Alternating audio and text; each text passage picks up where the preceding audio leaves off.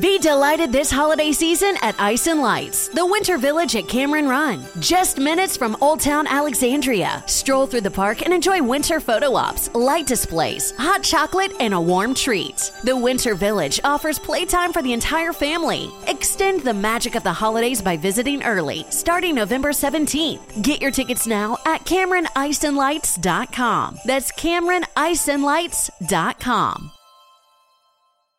Experiences are what people love the most about travel. Viator is a website and app where you can book travel experiences like hiking Mount Kilimanjaro in Tanzania or enjoying the views while cruising on a catamaran in the Caribbean. They offer everything from simple tours to extreme adventures. With over 300,000 bookable experiences in 190 countries, there's something for everyone. Plus, Viator's travel experiences have millions of real traveler reviews, so you have the information you need to book the best activities for your trip. When you book a travel experience with Viator, there's always flexibility and support with free cancellation, payment options, and 24/7 service. Download the Viator app now and use code Viator10. That's Viator 10 for 10% off your first booking in the app. One app, over 300,000 travel experiences you'll remember. Do more with Viator. Let's join Bishop Kevin J. Foreman. Taking over. We are certainly enjoying in these months the ability to come. Of course, you can always dress how you want to when you come to Harvest, but I am enjoying casual Sundays. Amen. Lift your Bibles out. Let's make our confession of faith. This is my Bible. It is the living word of God. My mind is renewed and my spirit is prepared to receive the word which produces faith. And faith pleases God. I'm not just a hearer of the word. I'm a doer of the word. This word has given me life. Shout it with me. I am. Hallelujah. Look at somebody and say, I'm not on my way there. I am there. And some of you saying, Bishop, it don't feel like I'm in my promised land. That's because you didn't get the memo that giants only show up in the promised land. So if you got some giants in your life, I'm here to tell you, you ain't on your way to your promise. You're already there. Look at somebody and say, show enough, show enough. Amen. Remain standing if you would. One scripture I want to look at, or one passage rather, Genesis chapter 11. Genesis chapter 11 in your Bibles. It is right after index. And of course, we welcome everybody watching on all of our campuses today. We're excited about this new series, Core Week 1. This is going to be a real quick series. It's only going to last 3 weeks, but it's going to pack a big punch. It's going to be potent. Genesis 11:1. Now the whole earth had one language and one speech. Say one. And it came to pass as they journeyed from the east that they found a plain in the land of Shinar, and they dwelt there. Then they said to one another, come, let us make bricks and bake them thoroughly. They had brick for stone, and they had asphalt for mortar. And they said, come, let us build ourselves a city and a tower whose top is in the heavens. Let us make a name for ourselves, lest we be scattered abroad over the face of the whole earth. Verse 5, but the Lord came down to see the city and the tower which the sons of men had built. Evidently, what they were doing was pretty big and pretty important, because it made God leave his throne in the third heaven to come down to earth to see what they were doing. You know you're doing something big when God stops what he's doing to come see about what you're doing. Indeed, verse 6, the Lord says, the people are one, and they all have one language, and this is what they begin to do. Now, nothing. Now, I don't know your pedigree or your scholastic background, but I understand nothing to mean no thing, which means anything that they desire to do, they are going to be able to do, because nothing that they propose to do will be withheld from them.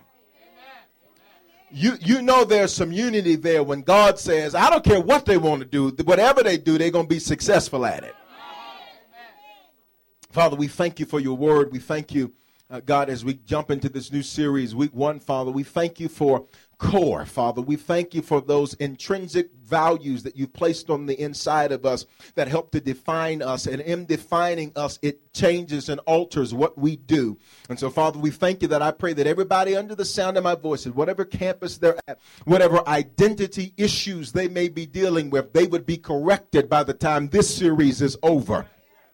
Because when people know who they are, it changes what they do. And so, Father, I pray that you would give us a fresh download of identity. And every identity that's been stolen or hijacked by circumstances and situations, we say that's got to go.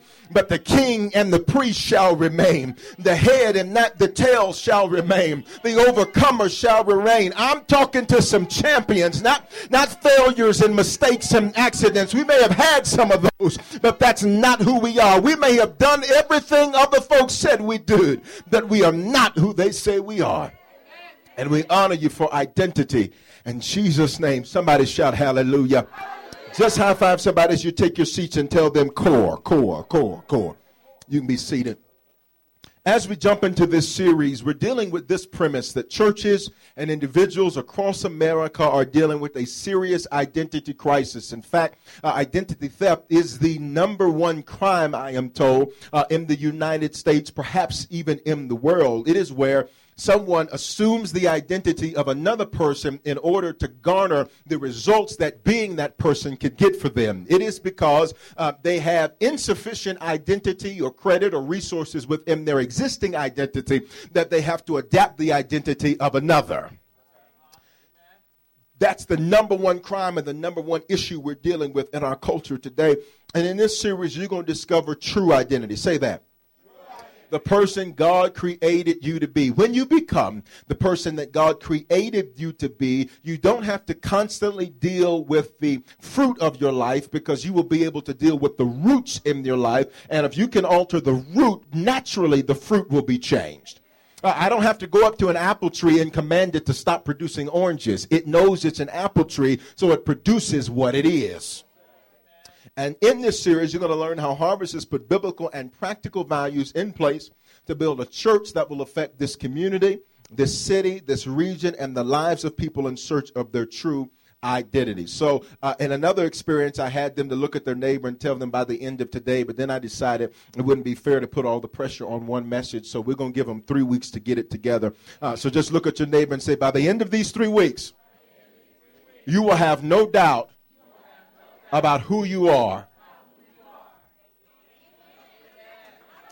And because you won't have any doubts about who you are, it will automatically change what you do. And when you change what you do, you're going to be able to change the results that you see in life. Anybody want to see some good results in life? Anybody tired of the same old, but I want to see something fresh? Well, if you don't do something fresh, how are you going to get fresh results? Are you hearing what I'm saying? Many of the struggles that we face aren't behavioral issues.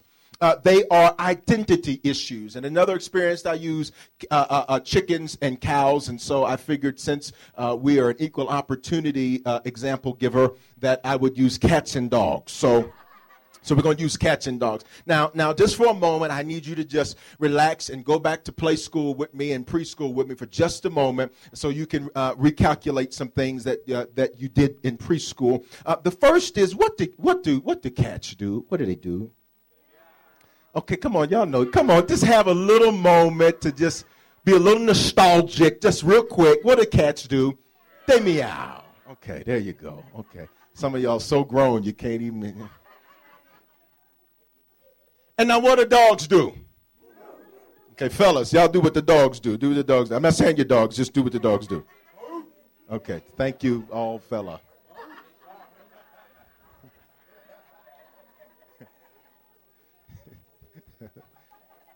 Now we got woofers and meowers. Now watch this, watch this. I have never had to go to a cat and lay hands on that cat and command the spirit of the dog to come out of that cat because that cat was woofing. The cat knew who it was, so it acted like what it was. I've never had to go up to a dog and lay hands on the dog as passive as the dog may have been acting, because you got some dogs and then you got dogs. You know the difference. You got some dogs that look like bears, and you got dogs. The little things where you can fit them in your purse or something like that. Okay, so you got dogs and you got dogs. Okay, so I've never, though, whether it was a dog or a dog, I've never had to walk up to it and command the meowing spirit to come out the dog. I've never had to take some anointing oil and put it on the dog to stop it from meowing. So then why then, if we don't see that prevalent in the animal kingdom, would we then think that it's prevalent in our natural human existence? Bishop, what are you trying to say? The reason some people act like what they're not is because nobody told them who they were. And when you tell people who they are, you don't have to spend a bunch of time dealing with all of their behavioral issues. When people know who they are, automatically it will change what they do. There's a different way that Bill Gates' children walk because they know who their daddy is. And so, since they know who their daddy is, they're going to walk and talk and act a little bit differently. Donald Trump's children, whether you like him or not, his children are going to walk and talk and act differently because they know who their daddy is. I need some Christians that know who their daddy is and act like it. I've never had to lay hands on a cat. I've never had to lay hands on a dog. Evidently, if the cat started acting like a dog, watch this, it's because rather than knowing who it was, watch this, it adapted the identity of something it observed, not knowing that what it observed was not apropos for it. It's called osmosis. Osmosis is where, through being in the environment of a thing, that thing becomes like the environment it's in. And so many believers, they get in bad environments and bad circumstances and bad situations, and they begin through the process of osmosis to allow those circumstances and situations to define them rather than being defined by who God says they are. So you may be going through a tough situation. That doesn't mean your name is Jabez. You may be having some pain. That's what his name meant, pain. But that doesn't mean that's who you are. You may be going through some tight situations, but that doesn't mean who you are. You may be in a situation where you failed right now, but that does not mean that is who you are. So I cannot let my circumstances, situations, or other people's opinion define what the word says about me. Are you still here? Now, when you're born again, and if you're not before the end of this experience, you're going to be born again because these last few months we've just been on the roll. But watch this now. You are now a child of the King, whether you act like it all the time or not. When you're born again, because everybody has unchristian-like moments. And if you say you don't have unchristian-like moments, the scripture says that if any man says he's without sin, he is a lie. So you just lied. So you just had an unchristian-like moment in church. Ain't that something? Now look at this. We all have unchristian-like moments. Got it? As born-again believers, and if you're not, you're going to be one. We are supposed to act like Christ. Christian, like Christ. Christ follower, disciple, disciplined student of Christ. You got it? But now watch this. Aren't there times where we don't? Come on, by show of hands. Come on. If your neighbor don't raise their hand, they'll lie. So you can pray for them after the experience because you need to get saved. But here's what I found out. We only act like we're not his when we're not conscious that we are his. I'm going to say it again. We only act like we're not his when we're not conscious that we are his. Let me give you an example. Sometimes you may, in the course of life, in the course of your day, you may come in contact with some folk. And as you come in contact with folk, sometimes they may not be believers, right? And so they talk a different way, say things a different way, do things a different way, right? And sometimes in those moments, if you're not conscious of who you are, osmosis will kick in and you'll start talking and acting like that. Oh, you know how at family reunions, how you get around those unsaved family members of yours, and all of a sudden all of your Christianity went out of the door because you don't want to offend them? You don't, okay, y'all ain't gonna say nothing, okay? I can't get nobody to be honest with me. You don't want them to be uncomfortable, so you dumb down your Christianity. Well, I don't want to be a Bible thumper. Then what do you want to be then? Well, I don't want to be a holy roller. Well, where you want to roll to hell? I don't understand. What are you gonna do? Either you're gonna stand for God 100% of the time, or you're gonna. Jesus said, I wish you'd be hot or cold, but he said that lukewarm stuff, I don't know what to do with that because I don't know what you are. Now watch this. We may have unchristian-like moments because we forget to be conscious that we're his. We may have moments where we worry. Why do we worry? Because we lose consciousness that we're his. We have moments where we get stressed out. Why? Because we lose consciousness that he has ordered my steps, which means I have nothing to be stressed out about or worried about, because if I'm in a tight step, baby, he ordered me to take that step. And I read the word that says he'll never put more on me than I have the ability to bear. So even if it feels tight, I'm going to make it through this, because he wouldn't have told me to take the step unless he had faith enough to know I was going to be able to take the one after that. When I'm conscious of who I am, it changes what I do. And that consciousness is called core values. Core values. That consciousness is called core values. Now, Genesis 11, the text that we read, is often taught from the negative aspect. And the negative aspect is that God came down once he saw what they were doing, and the scripture says that he confused their languages, and it became the Tower of Babel, where we get the word Babylon, which means confusion. And it was because they were confused that everybody spread to the four corners of the earth from the Tower of Babel. And the negative aspect is they didn't do it with God. And that's true, but there's so many good things in the text that are missed. Scripture says they had one language and one speech. Say that. One language. They had one thing that they said and one way that they said it. Now watch this.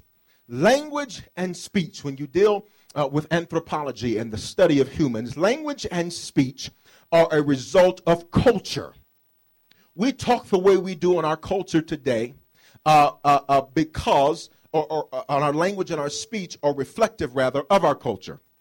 We talk the way we do today because it has become culturally acceptable. It has become the cultural norm. So I use this example and everybody will be able to get it. What do we call money today?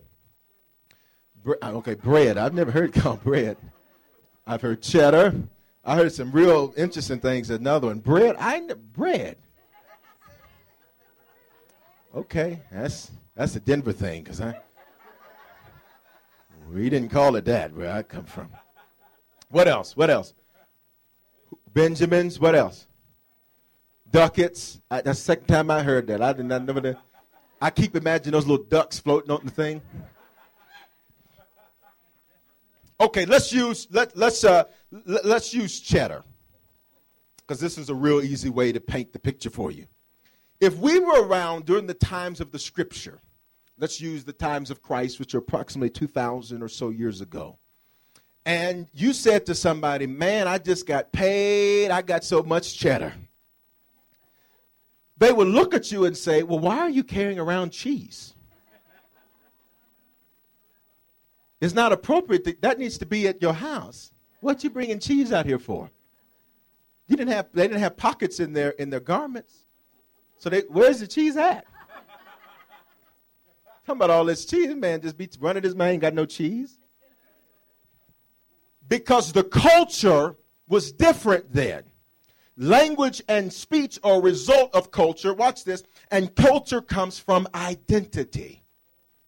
People talk the way they do, act the way they do the things they do as a result of the identity that they have. As a result of the identity that they have, it produces a culture. That culture then produces language and speech. Now look at what the scripture says. They had one language and one speech. They had one what? Identity. They had one set of core values. Core values are non-negotiable principles that define who you are and why you are that way. Non-negotiable. Say non-negotiable. Now, we live in a very compromising, negotiating type of society. But if you're going to be who God has ordained for you to be, you're going to have to learn how to come to the table with no negotiating. I was going to say something, but I need to stay apolitical. You need to learn how to come to the table saying, I'm not willing to negotiate on none of that.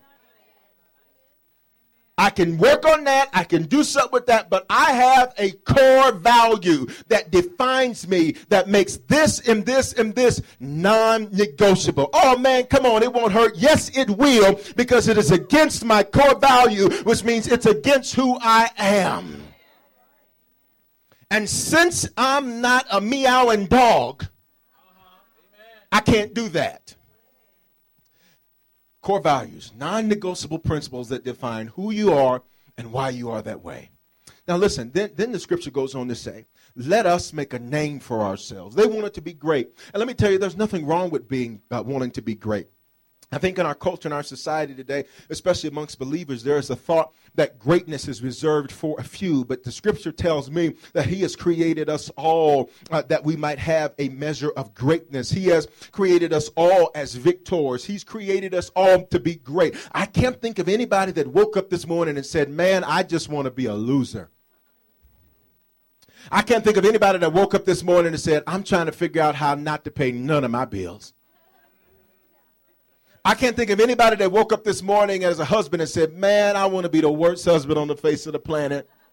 I don't want to get her done for no anniversary. I'm going to forget her birthday too. Oh, man, I just want to be horrible. I can't think of a wife that wakes up in the morning and said, God, please let me be the worst wife on the face of the planet. Let all of my cooking be horrible.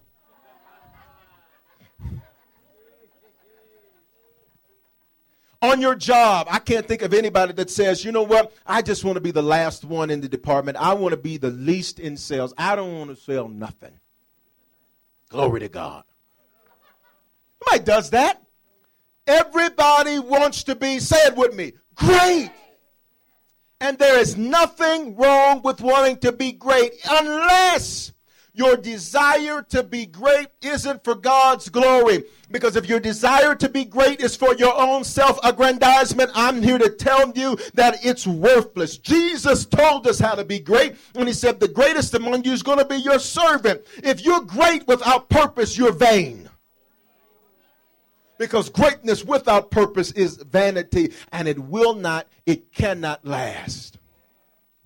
Then the scripture says, indeed, the people are one. Say one. At Harvest, you'll find that we sometimes make up our own words, and we're coming up with our own dictionary. And one of those words we make up and somebody made up and I've adapted is oneness. Now, actually, truthfully, it is a word. It does appear in certain versions of the dictionary, but until I heard it, I was not familiar with that particular nomenclature to demonstrate unity. Say it with me, oneness. It's a word. The scripture says, indeed the people are one. They got oneness. They have one language, which tells us they had one culture, which tells us they had one identity. And this is what they begin to do. Now nothing that they propose to do will be withheld from them. Imagine God in his great splendor. I'm not talking about his omnipresence. His omnipresence is right there in your seat. It's right there next to you. It's above your head. It's that air you feel on the back of your neck. That's omnipresence. Got it? But everybody gets that. Amen. I'm talking about God in his manifested glory himself, coming out of the third heaven where he dwells and his throne is, and stepping down to earth and saying, what are y'all doing? Evidently, what they were doing was so significant that God stopped what was going on in heaven so he could come see what they were doing. Imagine when your life, God looks at your life and says, what you're doing is so incredible. We're going to stop what heaven's doing so I can come take a trip to view what you're doing. Don't tell me it's not possible. If he's no respecter of persons, if he stopped heaven to come see about them, I'm a believer he'll stop heaven and come see about us. They got God's attention, and he was convinced that nothing would be impossible for them. How did they get his attention? Let's walk it through. They had one identity. They had one culture. They had one language and one speech. And with the power of that oneness, they set out to build a city for themselves and to be great. And in doing that, they were successful. Now, I need you to hear that. They were successful. Here's an interesting dichotomy. While they were successful, the success they enjoyed, watch this, was false success. Because God made them think that they were doing something great. But because they weren't doing it with him, he became intent to destroy it. Mister, what are you trying to say? You got friends and family members that don't serve God. And it looks like, and they think that they are successful without serving God. But God says, listen, I'm going to catch your eye on what you're doing. And if you're doing it without me, you can rest assured, God says, it will be destroyed. If you're doing something without God, don't think it will outlast the storms of life. Only what's anchored to and done for God will last. But nonetheless, it still got his attention. It made him exit heaven to come to earth to see about what they were doing. Touch your neighbors. He's going to come see about me. He's going to see about me. Now listen to this. These values, because we're going to jump into them, and we're going to do 3 today. These values will tell you who you are. But before you can know who you are, you need to know who you are not. Because osmosis has been going on, right? So you've had situations that have told you you're nothing. You've dated people that said, you ain't going to be nothing without me. Nobody's going to want you without me. You've had bad situations that have begun to place identity markers on the inside of you. And so before I can tell you who you are, I got to strip away everything that you are not. Oh, God, I wish somebody heard what I said. Before you can walk in the totality of who you are, man, you got to know who you're not. Otherwise, you will have spiritual schizophrenia, different personalities going on because nobody told you that's not you. You ever been dealing with somebody and the day you were dealing with them, they were one person? And you were like, oh, okay. Man, he is so nice. She's so nice. Praise God, I tell you. And then you catch him on an off day.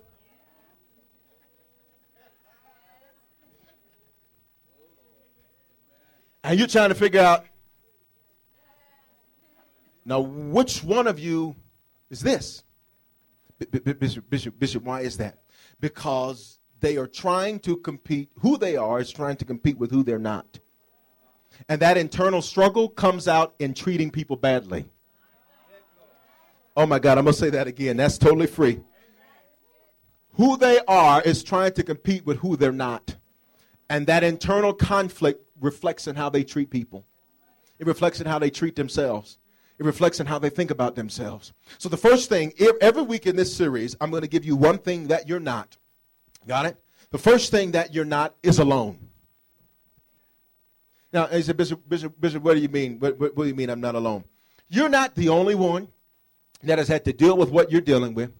You're not the only one that's felt insecure. You're not the only one that's felt inferior. You're not the only one that's felt angry. You're not the only single parent trying to raise your children. You're not the only one that's wondering, God, why am I here? You're not the only one that feels inadequate. You're not the only man that's wondering whether or not he's got what it takes to lead his family. You're not the only woman that's wondering whether or not she's doing a good job with her children. You're not the only person that's going through some financial issues. You're not the only one going through. And what I found out is when you're going through things, one of the greatest weapons against us is the thought that we're alone.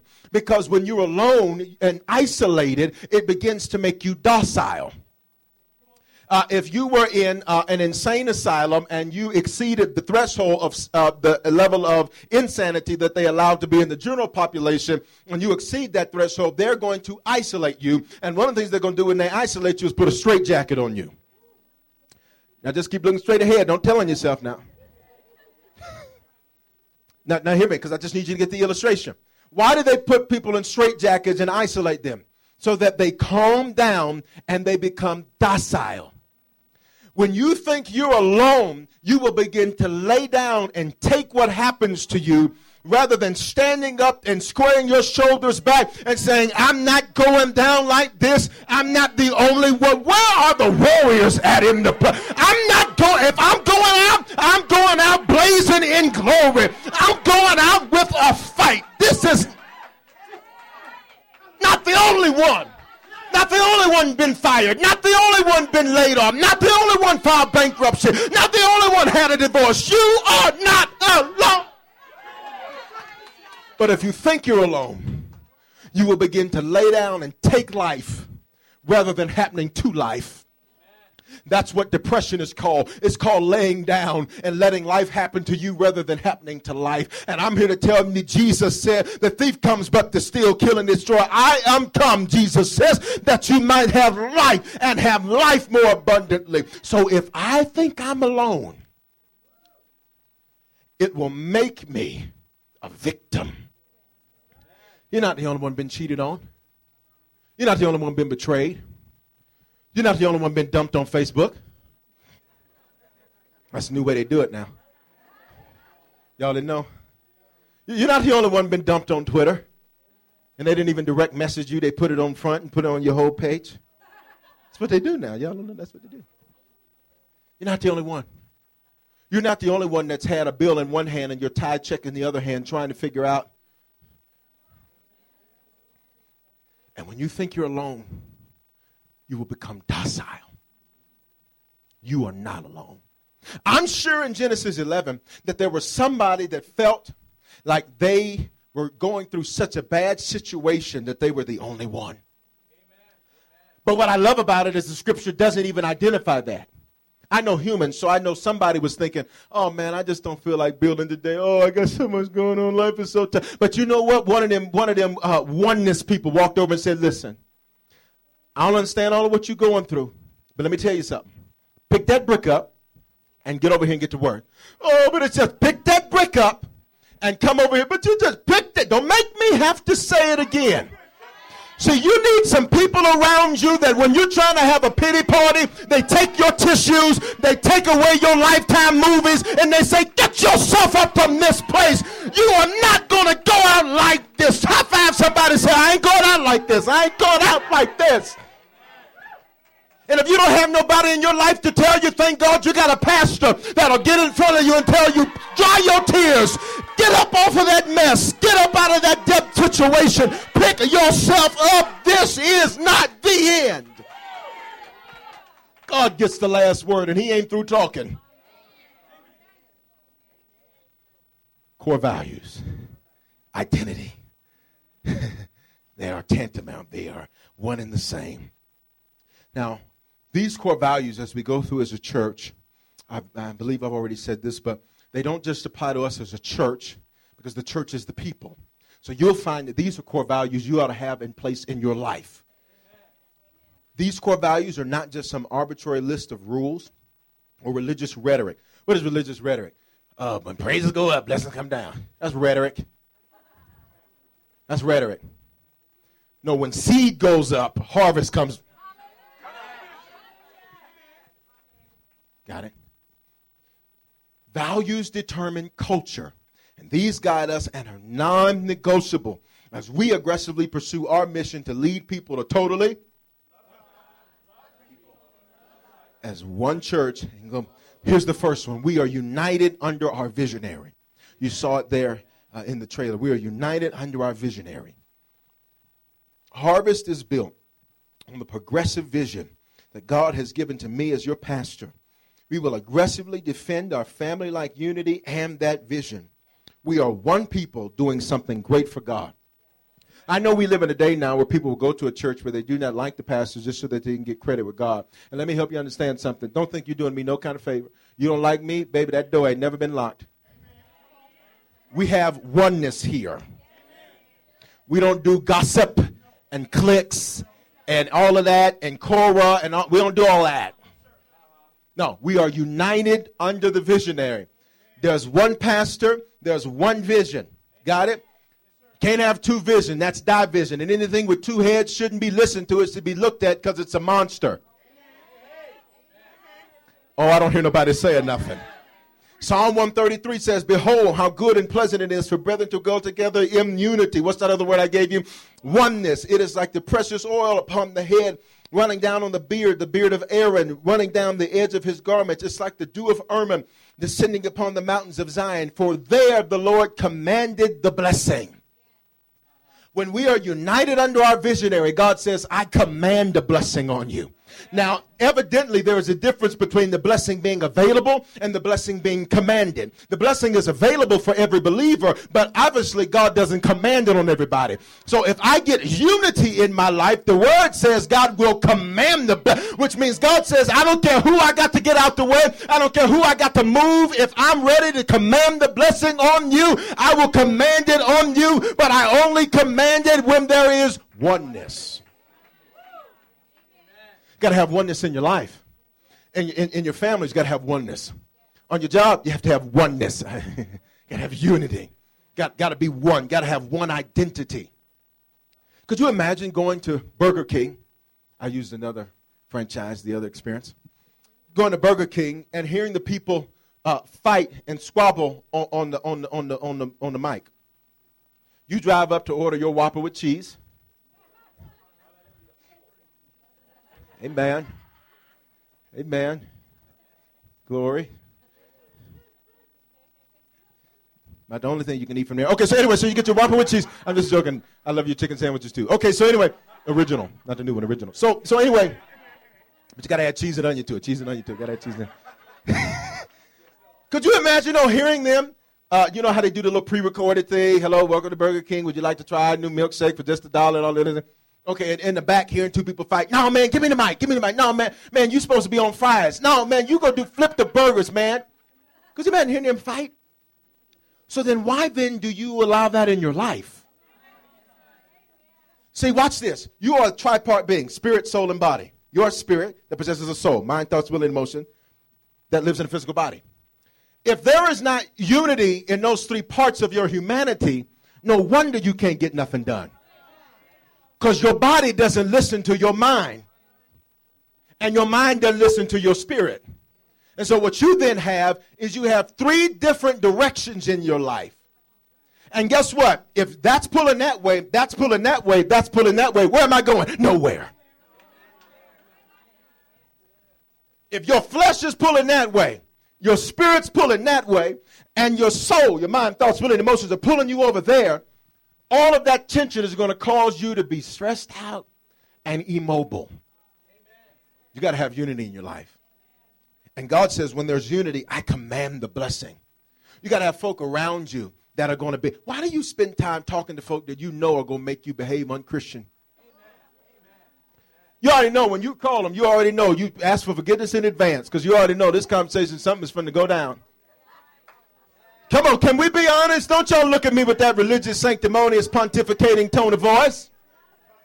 You already know there's some people, oh, gee. Matter of fact, you wait until the very last minute you can possibly call them, and you hope that it's going to go to voicemail. Well, here's my point. Why call them in the first place? But, Bishop, that's my cousin. That ain't nowhere in the Bible. Bishop, that's my mama. That ain't nowhere in the Bible. Jesus says, whoever does not love his mother, father, houses, cars, sister, daughter, less than me isn't worthy of me. So if I know you're going to make me un-Jesus-like, I don't have nothing to say to you. If I know you're going to make me want to talk in tongues but I don't need no interpreter, we don't need to talk right now because I love you less than I love him. Second value, we are committed to being 100%. Y'all help me and I'll preach it in 3 minutes. We are committed to being 100%. I said we are committed to being 100%. Colossians 3:23 says, and whatever you do, do it heartily as to the Lord and not to men. Whatever you do, that means on your job, that means in your family, that means if you're washing clothes, that means if you are scraping the dead skin off the back of your heel with your petty paws. That means if you are giving yourself your own just for me in your kitchen. Whatever you're doing, the scripture says do it 100%. I can't stand people that do stuff but can't do it 100%. If you're going to do it, baby, do it 100. Give it everything you've got. You know when you talk to somebody that's not 100%, that customer service rep that you can tell they like their job, but yet they ain't got enough faith to get something else, so they just torture you. Say amen to that. And you thinking to yourself, you just need to go home for the day, take you some sick time or do something, because you are not going to talk to me like that. Like that checkout clerk that you know has worked double shift that day, and if you can't give 100%, then you need to ask yourself, why not? Scripture says, whatever you find yourself doing. Which means if you work at McDonald's, you said, oh, but Bishop, this is a dead-end job. Only because you think that way. If you work, listen, let me tell you something. You better flip them burgers like you are Five Guys himself.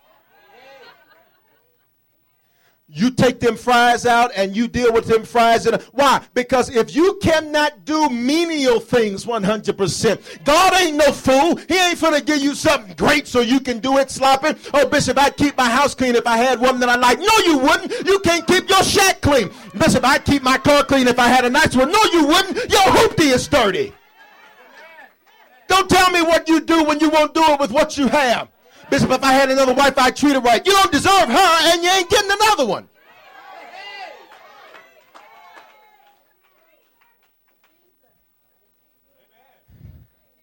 What are we 100% at, Bishop? 100% givers. Because we can't do what we need to do if everybody decides, well, I'm just, no. We've got to be 100%. We're 100% debt-free. Scripture says that the borrower is a slave to the lender. And so what we need is a body of Christ that is liberated from debt so that there's not a slave to anybody except to Jesus Christ. 100% favored. God's love is free. His favor is not. His favor requires your participation. We want you to be favored. Then 100% loving. What good is it to know Scripture, know the Word, and you're not a loving person?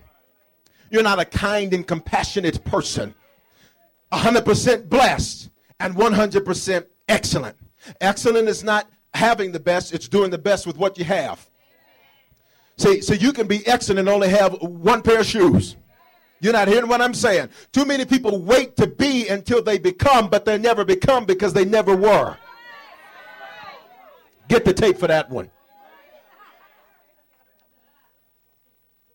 If you got one suit, you better wear the mess out of that suit.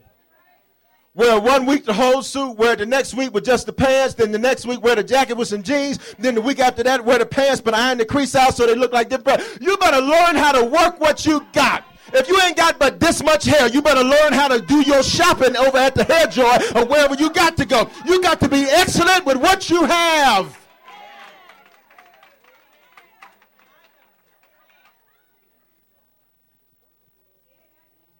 Bishop, I didn't get nobody a gift because I didn't want to get a gift that wasn't like this. No, you better learn how to work what you got. Fellas, work what you got.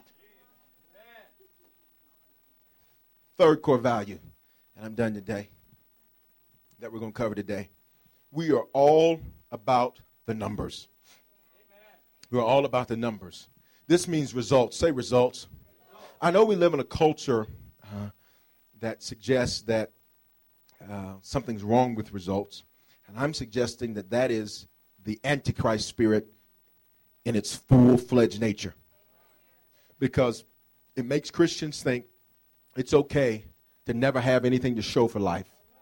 And hear me, I'm not just talking about material stuff, because I know lots of people that got lots of material stuff and ain't got nothing else. And so what good is it to have a bunch of stuff, but nobody likes you? So you got to enjoy your stuff by yourself? No, but don't have no joy, don't have no peace, don't have no results to show. I'm here to tell you, if you think that your Jesus wants you to just get by, I'm here to tell you, you met the wrong one. You need to meet the real one, the one of the Bible. God is all about the numbers. Bishop, what do you mean? Jesus told us to go into the world and make disciples. So we unapologetically set goals and track how many decisions for Christ we see. And when you see what happened last weekend, you're going to go bananas. How many people get involved and how many harvesters are actively serving in the church. These numbers by themselves do not impress us as we desire to build spiritually mature people, but they are an indicator that our church is alive. Now you're saying, Bishop, what are you talking about results? I'm talking about, let me give you a great example. Matthew 25, you can write it down, study it in your personal time. It's the parable of the talents. And you see a master give one man 1, another man 2 talents, and one man 5 talents. And the man leaves, and he says, listen, I want you to take these talents. A talent was a measure of money. I want you to take these talents, and I want you to do something with it. I want you to make something happen. See, so many people are so concerned about what's not in their hands that they miss what is in their hands. And so the man with 1 talent, you know what he says? He says, listen, I'm scared. I don't want to take a step of faith. So he buries that talent in the ground. The man with 2 doubles it. The man with 5 doubles it. So the master comes back and he says, listen, I've come to settle my accounts. And so what do you have to show me for what I gave you to start with? I need you to hear that. God, when this life is over and you enter into the next phase of what we call life, God is going to say, what did you do with what I gave you? Oh, but Lord, I didn't have this, I didn't have this. I didn't ask you what you didn't have. I asked you, what did you do with what I gave you? Did you take the cards that were dealt to you and play them well? Amen. Life is not about getting the best hand, because sometimes you're going to get a hand that is garbage. But you got to learn how to take a garbage hand and how to play it well. Are you hearing what I'm saying? The master comes back and he wants to settle his accounts. And as he's settling his accounts, he says to the one with 1, well, what do you have to show me? He says, well, I was afraid, so I hid it in the sand because I didn't want to lose. I knew you were a hard man and that you sown where you have not reaped, or you reaped where you have not sown, and so on. And so I was scared. I couldn't take a step of faith because I didn't want to get hurt. I couldn't take a step of faith because I didn't want to lose anything. You better understand, faith always involves risk. He said, I buried it. Looks at the man with 2. He said, what'd you do? I doubled it. Looks at the man with 5. What'd you do? I doubled it. The master then says, I tell you what, hey, you with 1, give me that back. And I'm going to give it to the one with 10. Now he's going to have 11. And let me tell you why. Because you're wicked and you're lazy and you're unfaithful. You knew I expected results, and yet you didn't do anything to prepare for results.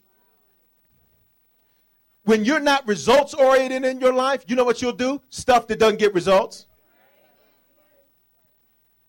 And don't we do a lot of stuff sometimes? Let's say it like this. Didn't we used to do a lot of stuff that didn't get us results? Some of y'all sitting up, I just don't know why I keep dating the same kind of person. Because you're the one that ain't caring about results. You got excited about nothing and started dating them. Where are the results? Show me something. Not this material thing. Show me where are the results at. You got to be results oriented in your life. If you're doing something that's not producing results, why are you doing it? I tell you why. Because when you are unconscious of the fact that God expects results, you will live life producing no results. And I'm here to tell you, your God has created you to produce results. God's all about the numbers. God wants to look at your life and say, you know what? They're not quite where I want them to be right now, but they are much better today than they were the day before that. I just need some people that can get excited about a little progress. I may not have apprehended everything, but baby, I made a little progress. Anybody know how to celebrate a little progress? Stand on your feet. Experiences are what people love the most about travel. That's why they love Viator. They have over 300,000 bookable experiences and something for everyone. Plus, their travel experiences have millions of real traveler reviews, so you have the information you need to book the best activities for your trip. Download the Viator app now and use code Viator10 for 10% off your first booking in the app. One app, over 300,000 travel experiences you'll remember. Do more with Viator. Experiences are what people love the most about travel. Viator is a website and app where you can book travel experiences like hiking Mount Kilimanjaro in Tanzania or enjoying the views while cruising on a catamaran in the Caribbean. They offer everything from simple tours to extreme adventures. With over 300,000 bookable experiences in 190 countries, there's something for everyone. Plus, Viator's travel experiences have millions of real traveler reviews, so you have the information you need to book the best activities for your trip. When you book a travel experience with Viator, there's always flexibility and support with free cancellation, payment options, and 24/7 service. Download the Viator app now and use code Viator10. That's Viator 10 for 10% off your first booking in the app. One app, over 300,000 travel experiences you'll remember. Do more with Viator.